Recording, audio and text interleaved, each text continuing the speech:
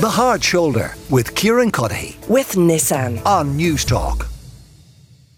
Joining me now is Tony O'Brien, who of course is the former Director General at the HSE, and Robert Watt, who is Secretary General at the Department of Health and was before the Oireachtas Health Committee today, and he was talking about some of the failings or pinch points, however you want to describe them, within the health service. He talked about infrastructural deficits, he talked about contracts and consultants' contracts and the need for that issue to be addressed, and he talked about technological challenges and shortcomings as well. Tony, you're very, very welcome to the show. Did you agree largely with what Robert Watt had to say about those shortcomings? Well, I certainly agree with what he had to say about technology. Our health system is one of the least digitally enabled health systems in the whole of Europe. And it's the European Commission that says that, not just me. And obviously, if you look at any industry that has coped with, trying to trim costs, increase productivity and so on, any industry at all, in the last decade, you'll see evidence of digital enablement making that happen. But the Irish Health Service hasn't really been invested in from that point of view, is far behind most other health services, and that does impact its efficiency, and it also affects other things like the democratization of health, patients' access to their own records, and it affects patient safety when we don't have medicine reconciliation systems operating between the different parts of the health service. So I think he's right. There is a problem there, and it is part of the reason why our health system is under so much pressure. And why have previous attempts to solve that problem failed? People will remember PPARS, the system 18 years ago. Was it 2005? This was going to kind of solve some of this. Well, PPARS was supposed to be a payroll system, and it wasn't. It was done under the days of the health board, so it predates the HSE, and it kind of got out of control as a project. And what it has done, I think, is left kind of a bad taste in the mouths of those at central government level who would need to make decisions to enable investment in e-health infrastructure. And what we're talking about now is very far removed from the type of thing that was envisaged in PPARS, which is just a payroll system.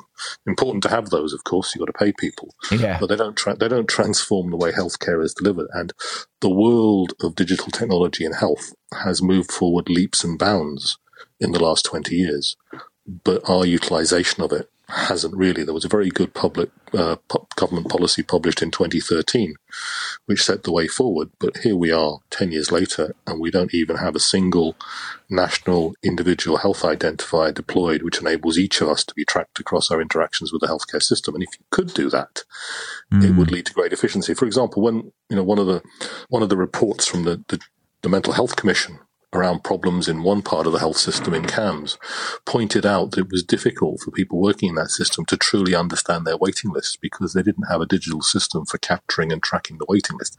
This is a really basic level of technology that our health service doesn't have and hasn't been invested in to have. If we want it to get better and we want it to be contemporary, ultimately we have to invest in those systems.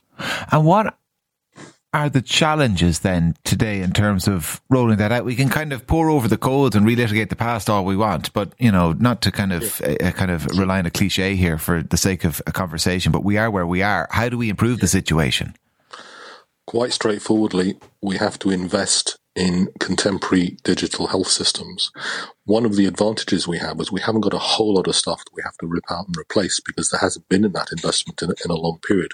There are islands of digitization in the healthcare system, and where we have them, they work quite well. For example, the system that tracks the issuing of medical cards, tracks the drugs payment scheme, works really, really well. And the fact that that does work well proves that these systems can be developed and can be successfully delivered in the healthcare system. But unfortunately, it ain't free. None of the other industries that I referred to did it for nothing. And at the moment, as a country, we haven't shown willing to invest in those systems. And until we do, we won't really get the kind of efficiency that we need. I know you're not going to be able to give us an exact a figure that would be kind of worthy of kind of going out to tender or anything, but listen, you worked in the system long enough. Ballpark, what would you be looking at from government to get this type of digital system up and running? Well, it wouldn't be done quickly, so we're not talking about a one-time cost, but a cost that would be occurred over a number of years. You're certainly talking well in excess of €1 billion over a multi-year period. And indeed, the Sláinte Care policy and proposal has at its cornerstone the need to digitally enable the healthcare system so that, for example, when you integrate care on a regional basis, as a patient moves from general practice through pharmacy, through community health services into the acute sector, maybe going on to long-term care, that they have a single record that passes with them all the way through. That also enables the system to understand more appropriately the needs of the population it's trying to serve in individual areas. And that will actually help government to plan its allocation of resources more effectively. So there are a whole lot of benefits.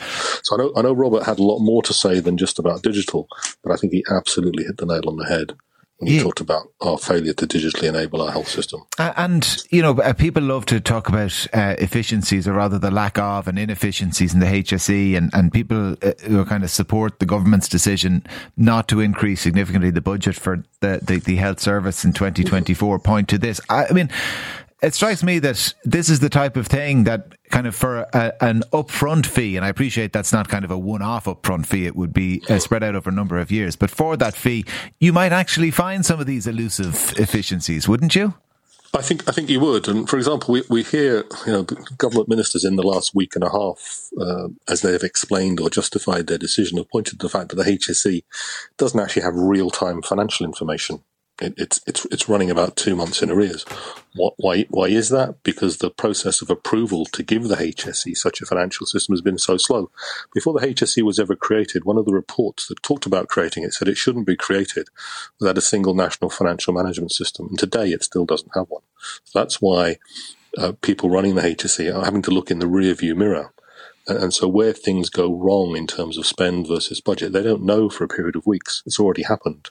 It's not a prospective financial system. So, if you design a system in a way that it's going to have certain problems, it's a bit rich to then kick that system for having those problems.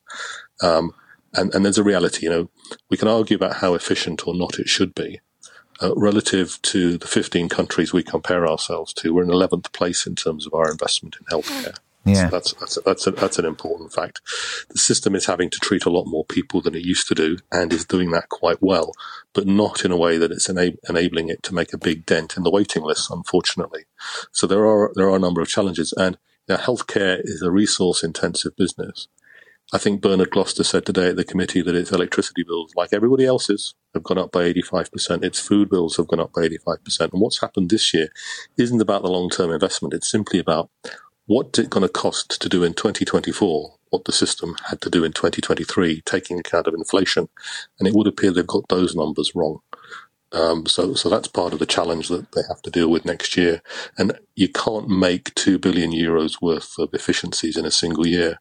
And this is another reason why we should have longer term financial planning for the HSE. The last two governments have committed to funding the HSE on a 3-year rolling basis, and yet we're still here doing it year on year. And some of the changes you need to make in health can't be delivered within 1 year because it's far too complex.